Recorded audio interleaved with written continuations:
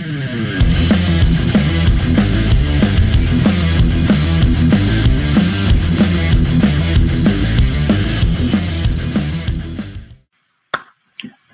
right, guys, welcome back. Jiu-Jitsu Motivation Podcast. My name is Greg Melita, black belt second degree, owner of Hampton's Jiu-Jitsu. And I'm Brian DeLuca, Jiu-Jitsu black belt and author of Jiu-Jitsu for Small People and Other Weird Shit I Think About. The small people Jiu-Jitsu is the way, Brian. Is the way. So guys, got an awesome show for you today, all the way from Australia.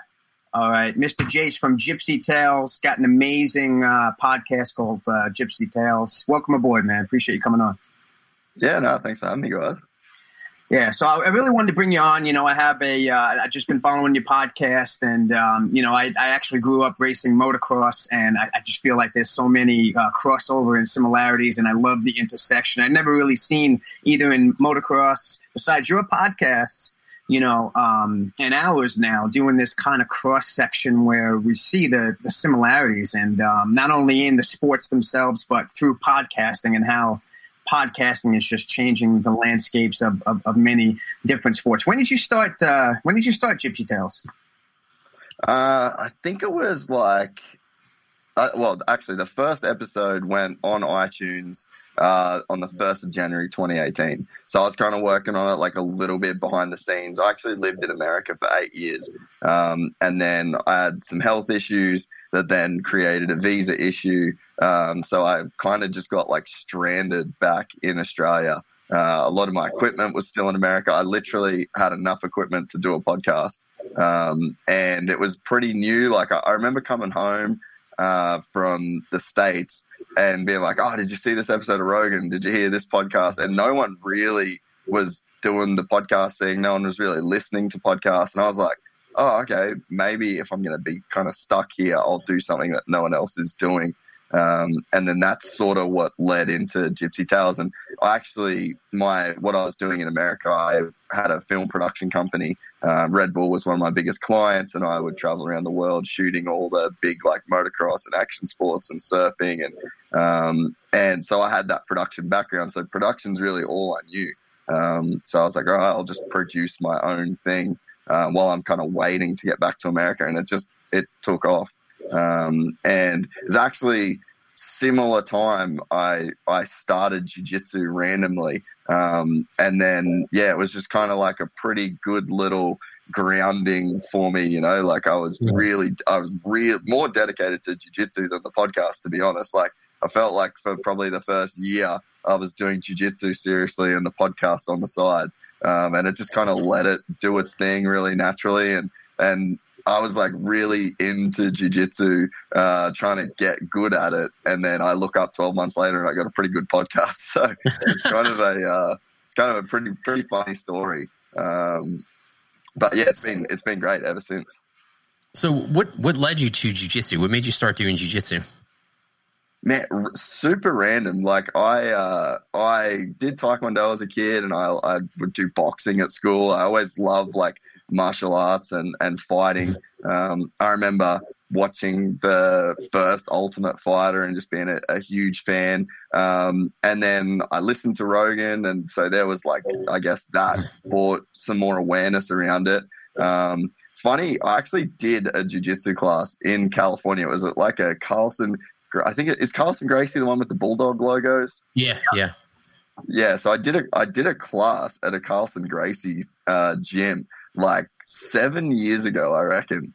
And after the last roll, I was kind of just like chilling with my arms back, and this dude, like a big dude, slipped and fell and broke my wrist.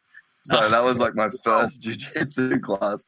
And I didn't have health insurance. I had like this wrist brace on for months. So I was like, all right, well, I think I better not do jiu-jitsu. And then fast forward until 2018, one of my best friends, his kid, Axel Howie, he's like a little bit of a phenom in Australia. Like he's really, really, really good. And then they were just in town, and Judd, the dad, who's one of my best mates, said, you should come along and watch him do this jiu-jitsu competition. And I was kind of like talking with him about it, and he's like, oh, you know a fair bit about the positions, and you know what side control is, and you know what mount is, and you know what omoplata is, and And he's like, you should do a class. And that was on a Sunday. And then Monday morning, I went to a 9:30 class. I was like, yeah, I should do a class. And then, yeah, the rest is history, I guess. It's fun. It's funny how addicting it is. You know, it's like all of us. And honestly, I believe it actually helps you in all aspects of your life. It changes the way you think about things, the way you see things. You know, completely. So no matter what you're working on, it's gonna help. Yeah.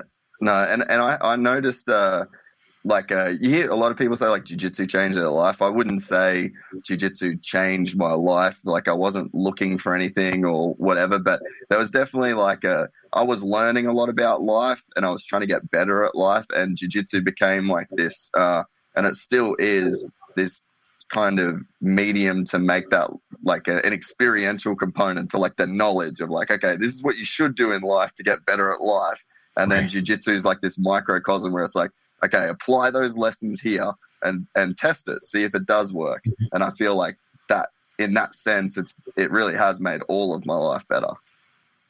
Yeah, I mean, that's huge. That's like everybody, I think, a lot of people when they start and then they get into it, I think that's like one of the most common things that you hear. I mean, for me, that was motocross for me too, which is the other reason why I wanted to bring you on. And, getting into that a little bit. What's your motocross history? Because I know Australia's got a huge motocross history too. Yeah, so I mean, that's like I would tell people like I have a black belt in motocross. Like if there was a thing that you know what I mean, if that was a thing. My dad raced when I was a kid. I don't have a memory of my life without me and motorcycles. It was like my first obsession. It was my escape. It was the thing like when I was a kid in my life, I thought my life was hard. It was like go to the track, be around my buddies, build jumps, like, think about racing, watch racing DVDs, read about motocross. So, you're obsessed with Crusty Demons and all that too, right? Mate, everything. Yeah, it was just across the board. Bikes is all I wanted to do, and I knew I wasn't ever going to be like good enough to race them professionally. So I bought a camera when I was 18. I had some really fast friends, and I was like, all right, I'm going to make videos like the Crusty Demons that I grew up watching. With my friends, and then that is what kind of led me to America. And then bikes has been my entire life.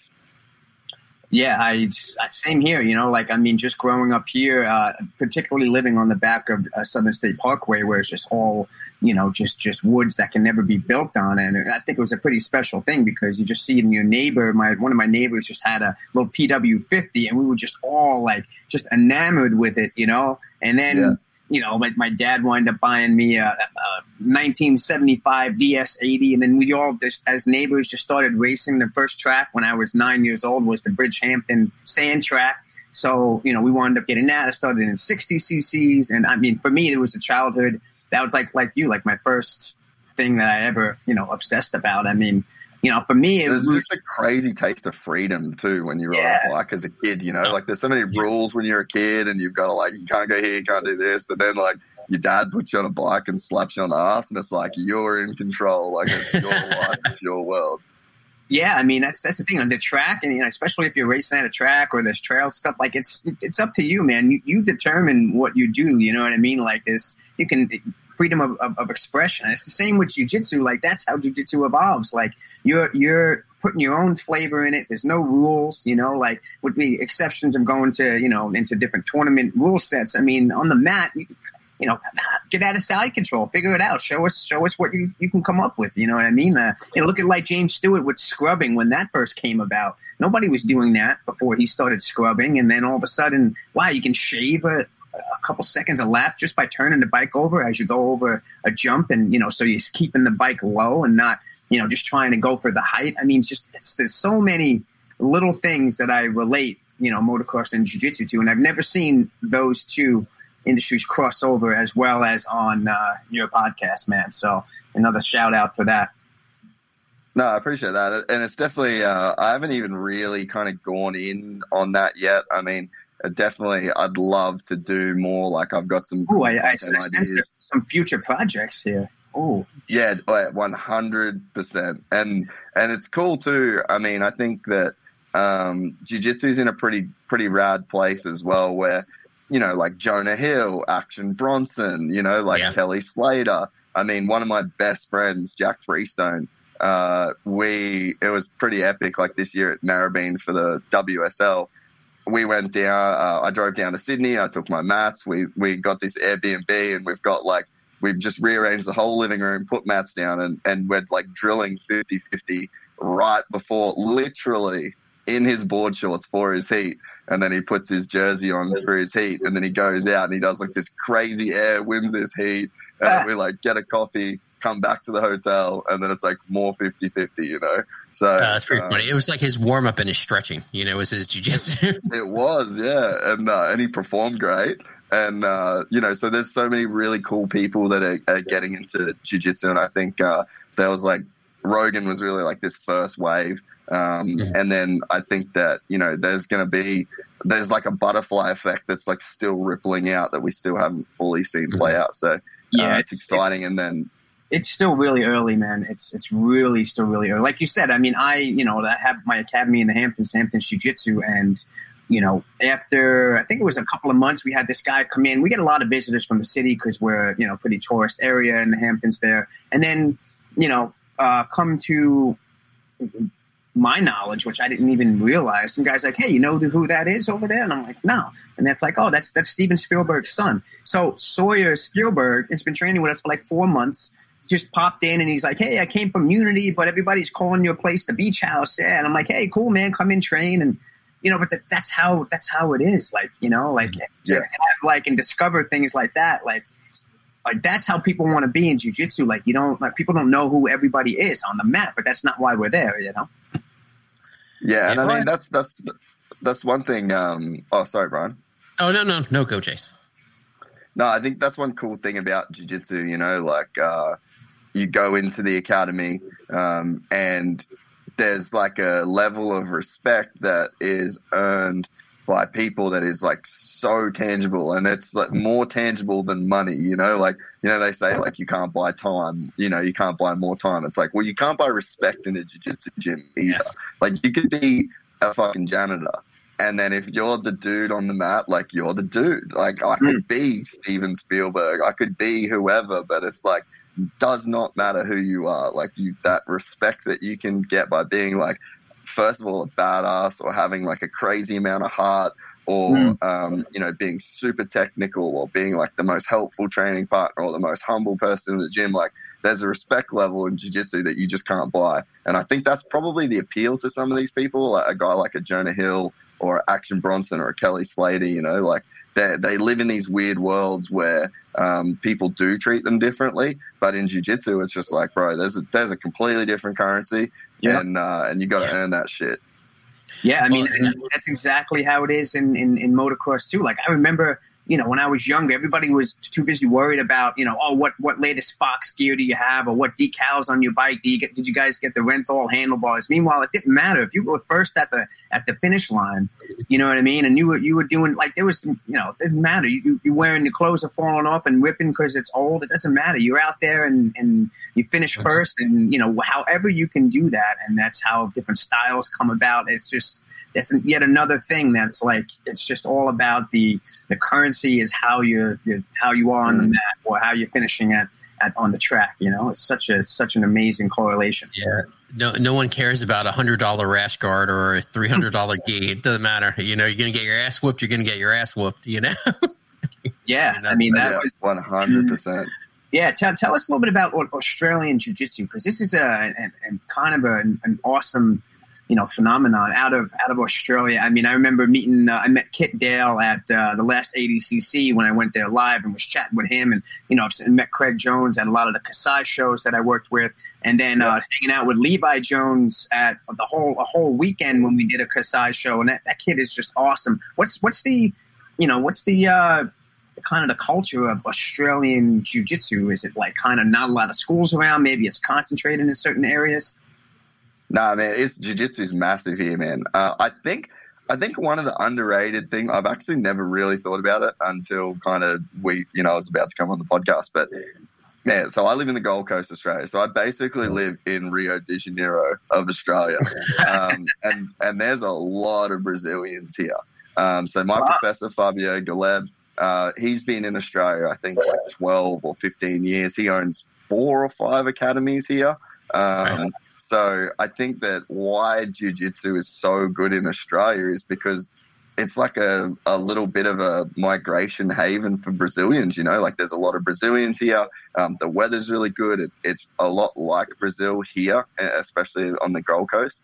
And yeah, so there's been some like kind of OG dudes around Australia for a really long time. And then those guys have, I guess, created these gyms where you've seen guys like Lachlan Giles come out of, and then Kit Dale, then Craig Jones. We've had like Anthony Perosh was like an early MMA guy. So there's some like real OG dudes here. And yeah, I think a big part of that is like this kind of Brazilian migration that sort of did happen. And then, yeah, now, like, I mean, I've spent a lot of time training with Lachlan at Absolute MMA. I've gone on like some camps with him, and whenever I'm in Melbourne for competitions, I go down there. So I think that what you saw is like this early migration that created like this really great foundation for jiu-jitsu in Australia through the Brazilians. And then offshoots of that with guys like Lachlan, and then, you know, like he brought up Craig and that whole crew. And I think now too that you're seeing guys for the first time not feel like they have to leave Australia to get great training. Like there's guys like Lockie that's got his school there down in Melbourne that people from other places in the world were coming to him. So yeah, it's really, really evolving, and COVID's been a really tough time for a lot of people. Like we've had some pretty extensive lockdowns. So I feel terrible for everybody that has had to go through that in Australia. I've personally been quite lucky in Queensland. We've probably been one of the luckiest states. But yeah, jiu-jitsu's crazy, man. Like a lot of local competitions, a lot of kids doing it, a lot of schools, a lot of classes. So it's a really, I think it's in a really, really good spot in Australia for sure. It's awesome. So are there a lot of big competitions like in Australia, like big competitions coming out, or? Yeah. You see like IBJJF there at all, or any sub-only stuff? Yeah, heaps, man. Like the scene is killing it. So do you know Ben Hodgkinson? He faced Gordon first round at ADCC. So he runs Grappling Industries in Australia. There was actually just a Grappling Industries in my city this weekend. Oh, wow. So there's a lot of Grappling Industries. There's George Hanlon. He does the ADC Australia stuff. He runs a Subversion, which is like a Kasai type fight show, which is awesome. Like they live stream it. There's another fight night that they do on the Gold Coast, which is really great. Taliesin Suarez just fought on that recently. A bunch of our dudes from my academy at Galeb Brothers are always on those shows as well. We got some super high level dudes that train out of our academy. And then, yeah, IBJF, like I do nationals and Pan Packs every year. We've got like state championships that are run by IBJJF every year. So yeah, it's like a really thick and healthy scene here in Australia, and there's some really good dudes that are coming out of the country. Is it a mix of gi and no gi, or is it more no gi or more gi there in Australia?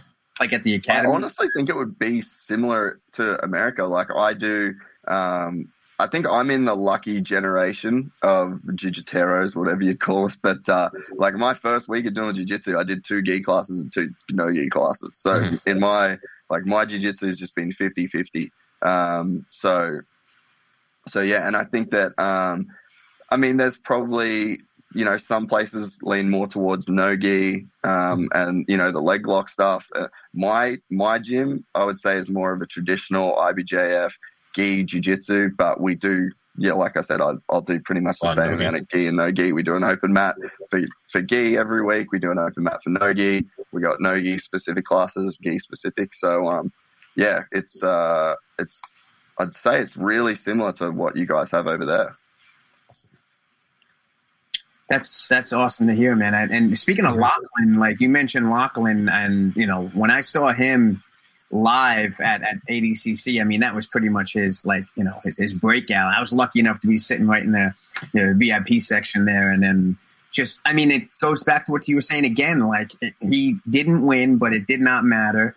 it was his performance on the mat. I mean, open weight, tapping 3 huge guys that outweighed him by I don't know how much with heel hooks, and it's just the pureness of his style of jiu-jitsu, his technique overcomes the brute strength and all that. And I mean, that really put a lot of Australia on the map. I mean, Craig Jones obviously, but Lachlan and now Levi Jones, next up and comer. Love that kid. Just really cool to see worldwide and different people from different places succeeding. Well, the thing too, man, you got to think about like what Lachlan did at 80cc. Does that happen if he's training full time in America and people are seeing his K guard? Like he literally, it's like he's on the other side of the world practicing some shit where no one's filming him. No, like you can't see what he's bringing, and he literally bought like a gun to a knife fight with those dudes, and he just cleaned house. And this will be an unpopular opinion, especially with Gordon Ryan, but man, Gordon wanted nothing to do with that in their match, and I'm sorry, but there was one time where like Lockie kind of half got in on the leg there, and Gordon pulled the back pedal on that one. So I just think that there's almost a little bit of something tangible there. It's like this guy was just like on the other side of the world working on some shit that no one had seen, and then he brought it to the prom and stole the dance.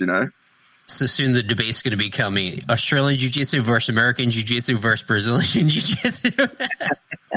And I wasn't one of Craig Jones's skits, right? Like Australian Jiu-Jitsu, you know what I mean? Like it's so cool to see. Like people can come up with their own flavor and style, and they're half mocking it and joking because the whole talk about now it's American Jiu-Jitsu and Brazilian Jiu-Jitsu kind of thing. But yeah, I mean, we were even studying a lot of Lachlan's game because, to your point, it seemed to us that Lachlan's way of entering the legs, once again, when you're coming up with your own individuality in the style, it seemed like Lachlan's entries was more about securing the end of the leg and the heel kind of where you want it to be first, and then trying to get like a inside Senkaku, whereas where you see, a lot of EDS guys and, Danaher and all that, they want to secure their Kani Basami or however they're entering the legs around, like with the reap first, and then they're going to go for the heel. Just seemed like, I feel like Lachlan was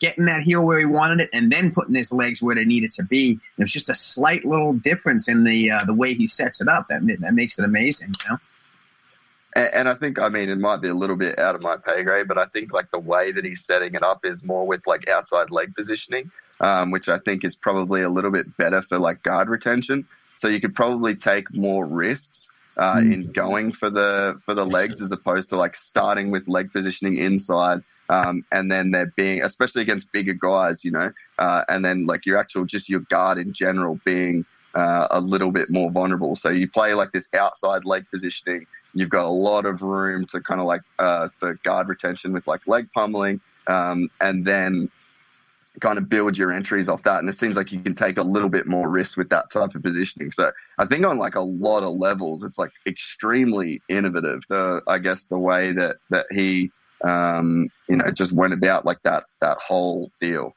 Yeah, like backside 50-50, like, that whole like entryway into there and really placing the foot in backside, like that was a whole, really cool thing to see because, everybody's seen him at ADCC. Then, a lot of people knew of him already. I've known of him already and seen him, but when a lot of other people, like he exploded, and then they go dig up his instructionals and then they really see, where his uniqueness is. It's just so cool to see how that all came about.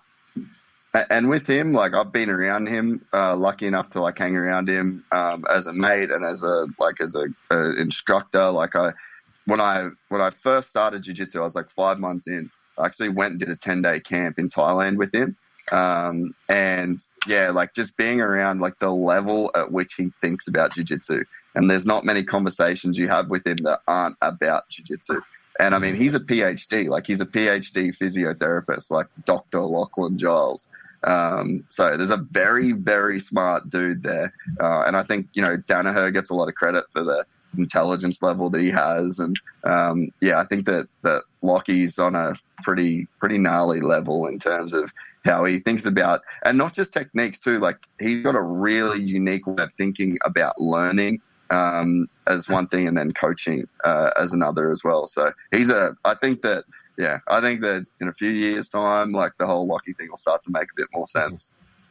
Well, I think it's sort of what we're talking about. We're talking about this a little bit before the pre-call, right? Some super high-level jiu-jitsu guys, a lot of them are really smart human beings, right? Really, even in general, I think jiu-jitsu has a lot of bright people, right? It just seems to attract more cerebral thinkers.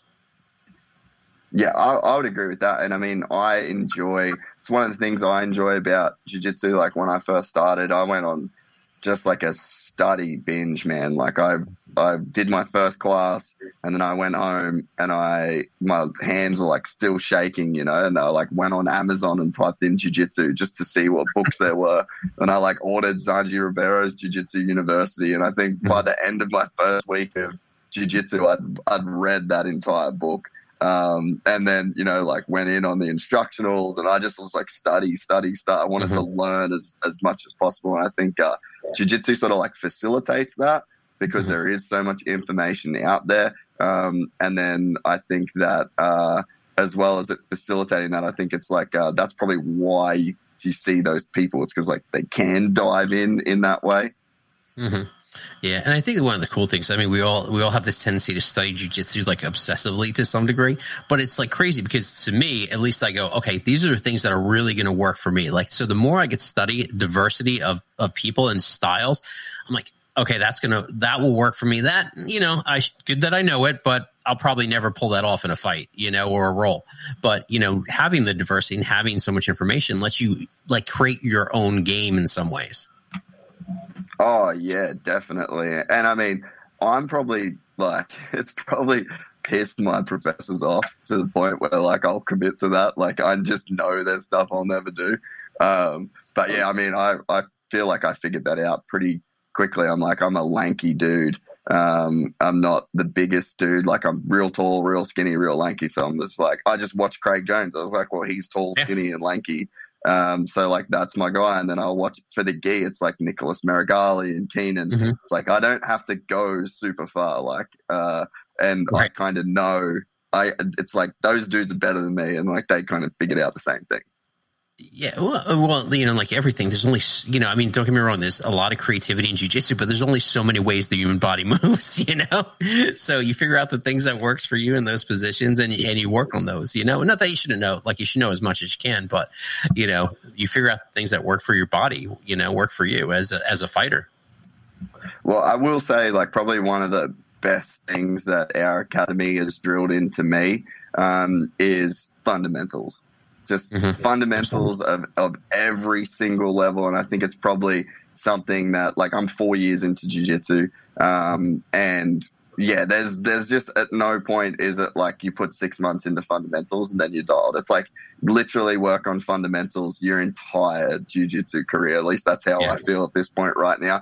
And by fundamentals, I even mean like the warm-up, There's just some fundamental movements that always apply no matter like what you do at any part of your game. And that's been probably my biggest takeaway from my academy and like my professors is like fundamentals. And it sounds like the most boring thing ever, but man, they're just the basics of Brazilian jiu-jitsu, the intro stuff you learn. It's just like you could spend your life getting good at those. Yeah, no, absolutely. Yeah, I feel like BJ Penn said it best when we trained with him in the city, and he said he's like all I do is just advance basics and I shove it down the guy's throat. Yeah, like you master the basics, and then you take those basics as even the stuff that some people would consider advanced or new school. Like you won't be able to do them unless you're good at the basics. Like they're all intertwined. They're like even like a lot of the warm up movements we do, it's mimicking movements on the mat. So like really, you're getting good at some new stuff, but you cannot do any of the quote unquote new school stuff or advanced stuff without being great at the basics. You know, I say it all the time. I think some people think like students want to go directly to the advanced and the new stuff, and they could try, but they're not going to really have good success with it unless they have a certain level of knowledge of the basics, you know. So I always refer back to that quote by BJ Penn: advanced basics and shove it down the guy's throat, you know? Yeah. Well, it's a good point because, right, if you can't get into a position, you can't pull off whatever that is you want to do, the submission or whatever. You have to be able to get to where you need to get. And without the basics, you can't do that. But I think another thing that's important, right, and we talk about this all the time, Greg, is the concepts of things, right? It's understanding the concept that actually lets you be creative and hit it from whatever, a different angle or from a different position, you know, and that becomes, I think, is a huge important thing. So along with fundamentals is the concept of how things work, you know? Yeah, and that's exactly it. The concept-based approach of teaching, and not only is the way that I like to teach and prefer to teach, it's the way I like to learn, but also, you know, coming up in motocross, I mean, I can't tell you how many times the fundamentals came back, and it was almost like being taught in a concept base. Like when I really focused on being on the balls of my feet and not the center of my foot, you're doing jumps or you're in the whoops. I mean, 2 inches, just 2 freaking inches of a little higher on your boot and your whole technique on the bike changes. Or, you know, being able to just look a little bit ahead when you're entering corners. I mean, you know, just stuff like that. And that takes mat time. It takes track time too. It's a combination, you know, and especially in the 2-stroke world in motocross. I mean, it's different somewhat nowadays, but, you know, pinning that throttle and just playing with the clutch and keeping the power in the pipe and, you know, certain little things like that. But instead of just somebody telling it to you, if they frame it more in a concept approach, like the way we do, and I like to teach in Jiu-Jitsu, I mean, it's just, you know, growing up in both sports and industries, it's so amazing to see. It just comes down to how humans prefer to learn. Yeah, and man, I will say that my jiu-jitsu has almost given me like a second life in motocross. I mean, I was definitely like real industry based, and I was like in the game and, you know, like working around the sport so much. But in terms of like actually riding, I'd lost a lot of that love for it. It was just got to be so hard for me. I couldn't seem to get fit enough to do it. And then, technically, like I was just shit, you know, like you have like years off riding and you just work and you get on, you got no fitness, you got no technique. It was like not a good experience for me in the way that it was when I was younger.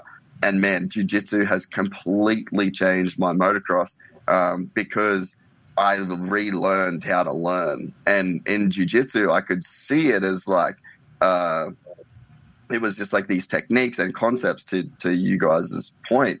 And it was just like, it kind of changed like a bit of a light bulb for me. I was like, dude, all this shit applies to motocross. Like, what are the concepts within motocross? Like, you know, the concept of like an underhook or outside leg positioning, or, you know, like there's just different ways in terms of like your posture on top. And so there was so many concepts that I'd kind of learned through jiu-jitsu.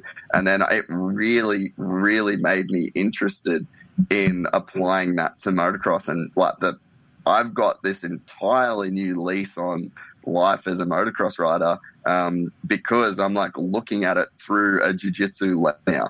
And man, like my riding, it's insane. The last few years, my riding has got so much better. I'm enjoying it so much more. And then on top of that, I think that as far as functional training goes for motocross, like I'll do jiu-jitsu like 4 or 5 times a week and then ride once on the weekend. I'm fit. Like I can do a 30-minute moto now, and my grip strength's so much better. I don't really get as much arm pump. So yeah, like to your point. Try to talk to Alden Baker about this. Yeah. Well, the problem is it's risky. Or Ryan Hughes. I know Ryan Hughes is big into the whole fitness aspect of training. You've had a lot of the motocross celebrities on your show. Is there anybody that trains, you know, jiu-jitsu that races like professionally that you know of? No, I don't. But I would like to change that. I know a couple of.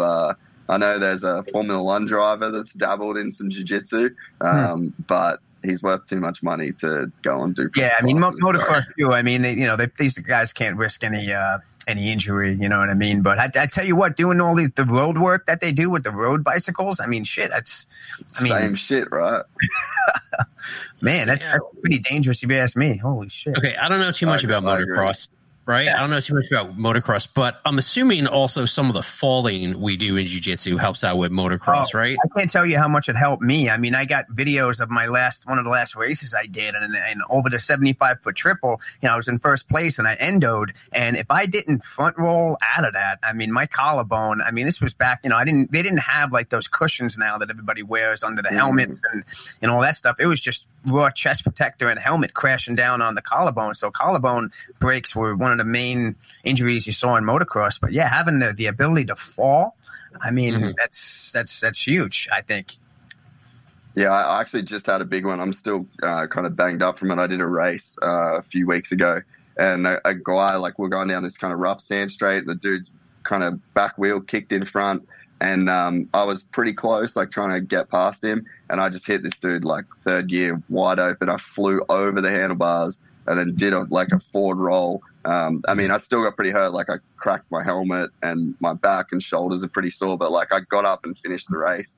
And yeah, that's again, fundamentals, basics of figuring out how to do a forward roll. And I rolled out of it, and it was a really big and bad crash. So yeah, I don't know whether, and the other thing too, man, I preach, like, I'm a heretic for stretching. And mobility and flexibility. I think that's my biggest thing that's helped my jiu-jitsu in the past 12 months is, like, really, really committing to some mobility.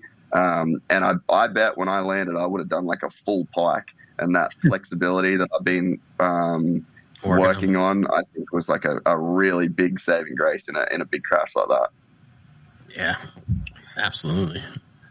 Yeah, you see all the guys that big into the flexibility and functional training, but I think that's a huge missing link that you brought up is the ability to fall. I mean, you see a lot. I mean, I remember back in the day, we used to train, just pick up your bike, 100 times just to get used to when you fall, picking it up. But I mean, falling, how many falling injuries do you see? I mean, a lot of it, you can't control it. You're going so fast, or you're so high, or it's such a last minute thing and high speeds and stuff. But I can't tell you how many times knowing how to fall from jiu-jitsu helped me, Yeah, I wish I knew it a little bit earlier, to be honest. Right, it should be part of the basics of motocross, right? Well,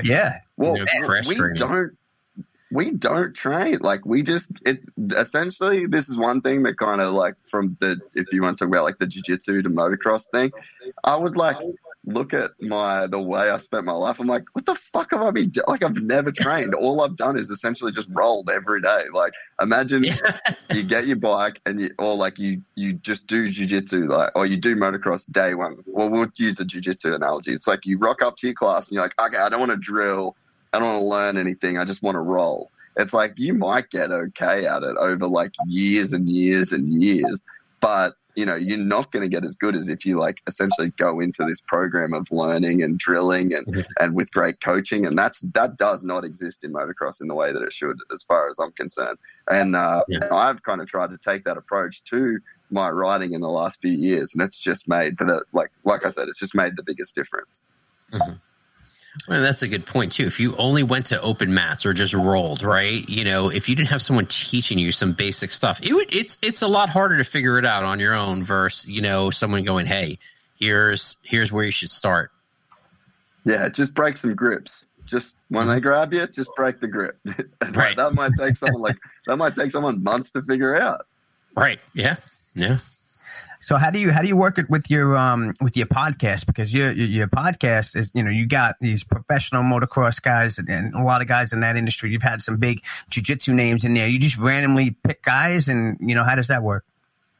I'm kind of lucky, like, in the sense that the career that I had before I started the podcast, I just met a lot of these dudes.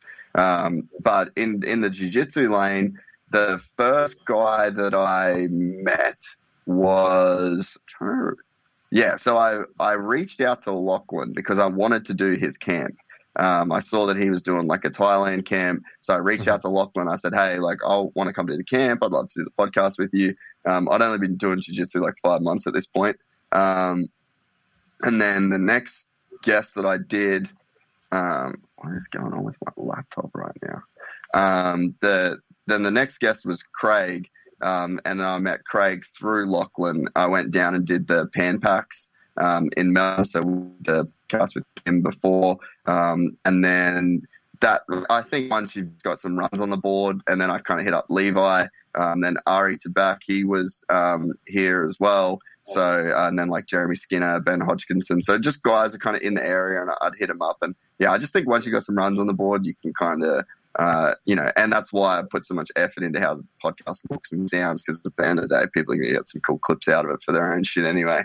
And then, yeah, it's just kind of ended up sort of being what it is, I guess. And where are you abouts in specifically your jiu-jitsu training? Like you're currently a blue belt, right? Yeah, so I've been doing it for about 4 years. When I'm in the swing of things, I try and train most days through the week. But I've had some injuries. Like I went and did a race in Western Australia in June, and I trained like quite hard for that, so I had some crashes, and then last year was a bad year. I crashed a Harley in Vietnam right before COVID. We do like this. We ride across Vietnam every year with my family, and I just crashed, and so I tore my rotator cuff. And then I got back on the bike, and I had just a really weird accident, and then I ended up breaking my hip. So last year I had like these two kind of big injuries, and then I'd sort of building back into it. But yeah, so I sort of 4 years ago I started, and I've tried and train pretty much as much as I can. In the past, before these injuries, I was pretty actively competing as well. Like I've done state championships at every belt, and then I've done nationals and Pan Packs as a white belt. I haven't got to do it as a blue belt yet, but yeah, that's my little jiu-jitsu in a nutshell. That's cool, man. And actually, just speaking of falling for motocross, oh man, let me see if I can open this up for you here. Can you see that, Brian? Yeah, let me just say. This is me. I was in first place. I was on 125, and I hit the triple look, but there was a rock on the triple look. Flip over, boom, and boom. See me falling off the front there? Oh, dude. So you got out of that. Good. Yeah. That was about a Should we watch this again? Terrible. Should we watch this again? Yeah. So this was I think it was like 2008. On 125 SX, I got thrown out to the line. See, I wasn't on the balls of my feet. Look, endo, boom. I landed good, but I just flipped right over the bars. But I did literally, you can't really see it, but an actual front roll. I mean, yeah, I saw you come up. up. Yeah, I was scratched up pretty good, but man. That's crazy. Yeah, that's that. Hey, they were a sick bike, dude. I'd love to get one of those things. I actually had Grant Langston. After this, I'll just do the ads and then put the Grant Langston podcast out. But he actually spoke about developing that motorcycle in Europe for KTM. It was insane hearing about how they developed that bike. You mentioned Grant Langston. When I was in the 80cc and we did the national track in Broome, Tioga. The day after, there was like he hosted like a whole training camp for. Really? Yeah, and I was there. I have a video of it, and it's Grant Langston showing, I just like coming around the corner. We were working on corners that day, jumps. I got that all on video. Grant Langston, man, yeah, that's going back now, man. Sick. So. Yeah, he's a G, man. He puts the G in GL, that dude. But yeah, man, I really appreciate you coming on. What's give everybody here, just so we got, mainly jiu-jitsu guys, but if they're interested in checking out your podcast, I mean, they can find, what are the jiu-jitsu guys that were on your show so far? You've had Craig, you've had Levi, you've had Lachlan. Yeah, and then Jeremy Skinner, he's a Aussie dude. He's kind of on the scene as well. Like he was doing what's the UK one that those boys were doing quite regularly? What is that one?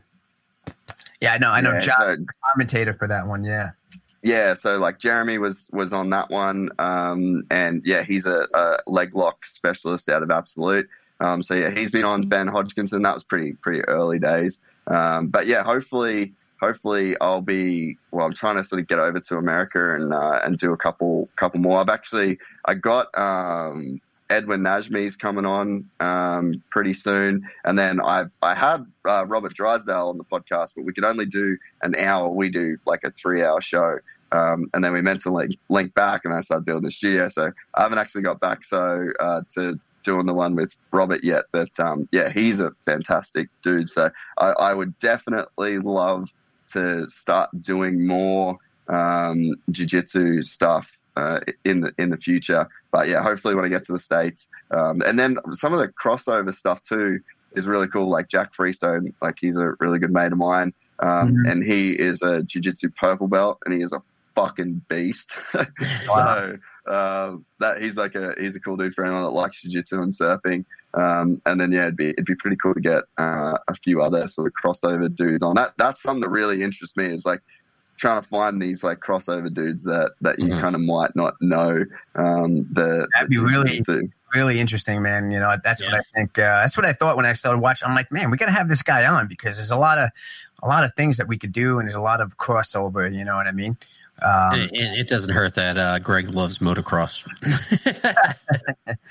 Yeah, no, definitely. I mean, just, you know, back in the day with on 80s and with guys like James Stewart and Travis Pastrana lapping me and hanging out at the it was like the Kawasaki Race of Champions was always the big so Carmichael was just in the pits hanging out with us, and then at the national track, and that was when McGrath and Emig were going at it, and we were just back you know, behind in the because we were racing there at the same weekend, so we were in the back where the pits were, and just, you know, after the race walking back with Emig. I mean, you never realize how, you know, awesome and special that is back then, you know. But well, the thing is, man, like what you're describing is essentially like you were at an open mat next to Hoist Gracie and Elio drilling. You know what I mean? So like to the people that are in jiu-jitsu, like they might not fully have the context. But like if you've been in a race with James Stewart, that's pretty much like you've been in a bracket with Hoist Gracie and slapped hands and he fucking choked you, you know?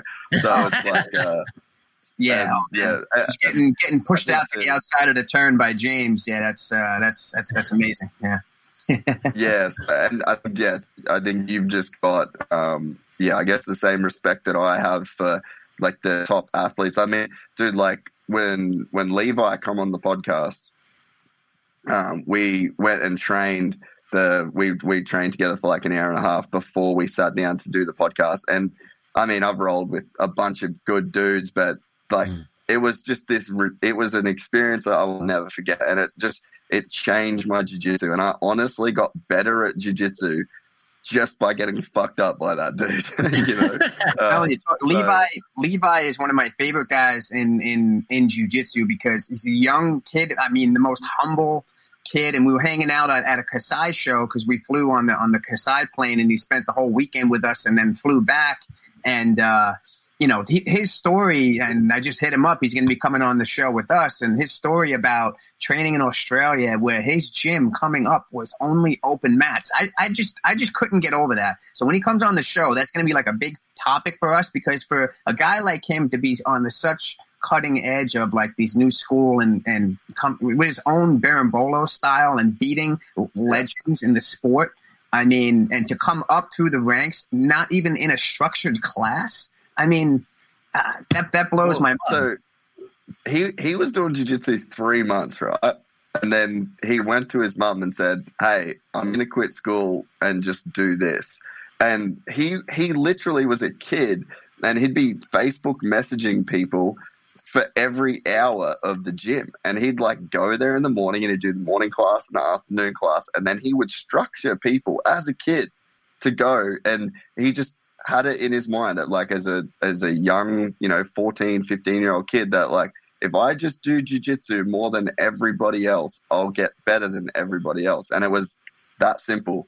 And man, like the work ethic, and that's, I think, one of the coolest thing about, getting to do the podcast on my end is that like, I just get to, that energy kind of rubs off, and I get to hear like those stories. And yeah, for my training, like I literally think I got better at jiu-jitsu just by being in the same room as that dude and hearing him talk about, the way that he trained and the effort that he put in and the way that he, went about learning and the commitment and the sacrifice. It's just, yeah, it's insane the level that some of these guys, push themselves to in this sport.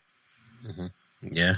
And I think to your point, like the commitment certain people are making to jiu-jitsu is amazing, Oh yeah, and I guess it just speaks to, you know, the outlet. And I know for my life, man, that I think the thing, I mean, like Greg, you'd know that, you know, when you ride and you get into that zone and that flow state, that's really why we do it. You know, like that's a place that you kind of can't get to, or most people can't get to in everyday life. And for me, but I've raced and ridden my whole life, but nothing gets me to that place more than jiu-jitsu. And it's like, it's not guaranteed when I get on the bike. Like if I get on the bike and I do like 20 minutes worth of riding, like it's not guaranteed that that's where I'm going to go. I know there's like my brother, for example, like he's kind of just there. But for whatever reason, for me with jiu-jitsu, it's like, I'm there and I'm out. And it's like, you know, you do 5 rolls in a day or whatever, then that's like 5 times where you're just like completely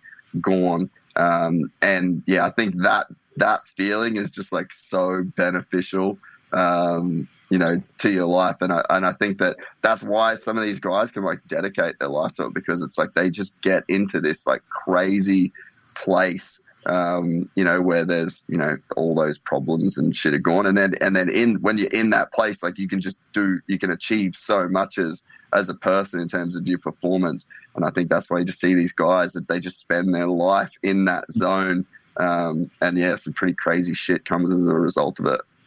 Yeah, I think that's what everybody says. Like when they're either, you know, you're doing a moto or you're training on the mat, nothing else matters but what you're doing at that particular time. And you know, to have those two sports be in that same respect, I mean, it's really what everybody seeks. You know, and it's the individuality of it is really what pulled me into motocross. Was my first love, man, and then you know got into martial arts after that. But it's such a similar thing.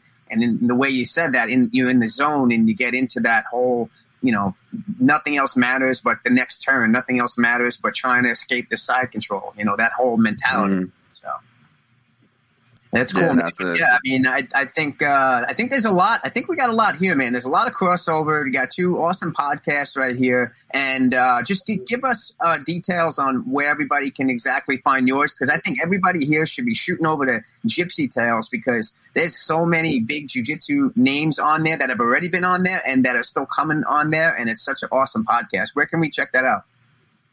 Well, hopefully if I've done my job right, if you type Gypsy Tales into anything, it'll come up. If you can't find it by Googling it, then I'm doing a shit job. But yeah, just Gypsy Tales on iTunes, Gypsy Tales on like Spotify. We got 2 YouTube channels. So one is kind of like clips, and then the other one is where the full episodes, and then just on Instagram. And yeah, hopefully we'll be doing some more jiu-jitsu content. I got some kind of stuff planned, but my body needs to cooperate a little bit. You had the guy on here that did the 60 jiu-jitsu classes in a month, right? Oh yeah. Nick. Yeah, Nick. I like that. I kind of actually want to do that. That's like my get back my injury time. So yeah, something like that. That'd be pretty cool. And yeah, I'd love to get some sort of moto dudes trying jiu-jitsu. And so yeah, I'm definitely going to be trying in my own little way to get some more crossover stuff happening. If I do get stateside, I would love to come and hang out with you guys and get you back on the bike. Oh yeah, anytime, man. Let's do that ASAP. You know, I mean, anytime you get over here, and then, but yeah, stick around after the show, man. Let's chat a little bit. But guys, make sure you like, share, subscribe. Make sure you jump on our website. We got our new reviewmyroll.com service on there. Remember, you guys can send us videos of you rolling. We send you back a black belt critiquing your rolling video. One of the best ways we believe that you guys can increase your level in jiu-jitsu. You can even have guests on our show in the past and request one of those guests to critique your roll. Make sure you guys shoot over to Gypsy Tales Podcast. Check that out, and we'll see you guys next week. Thanks heaps, guys. Thanks for listening, everybody, and yeah, thanks for the invite. Humbled and yeah, stoked to be on with you guys. Awesome, man.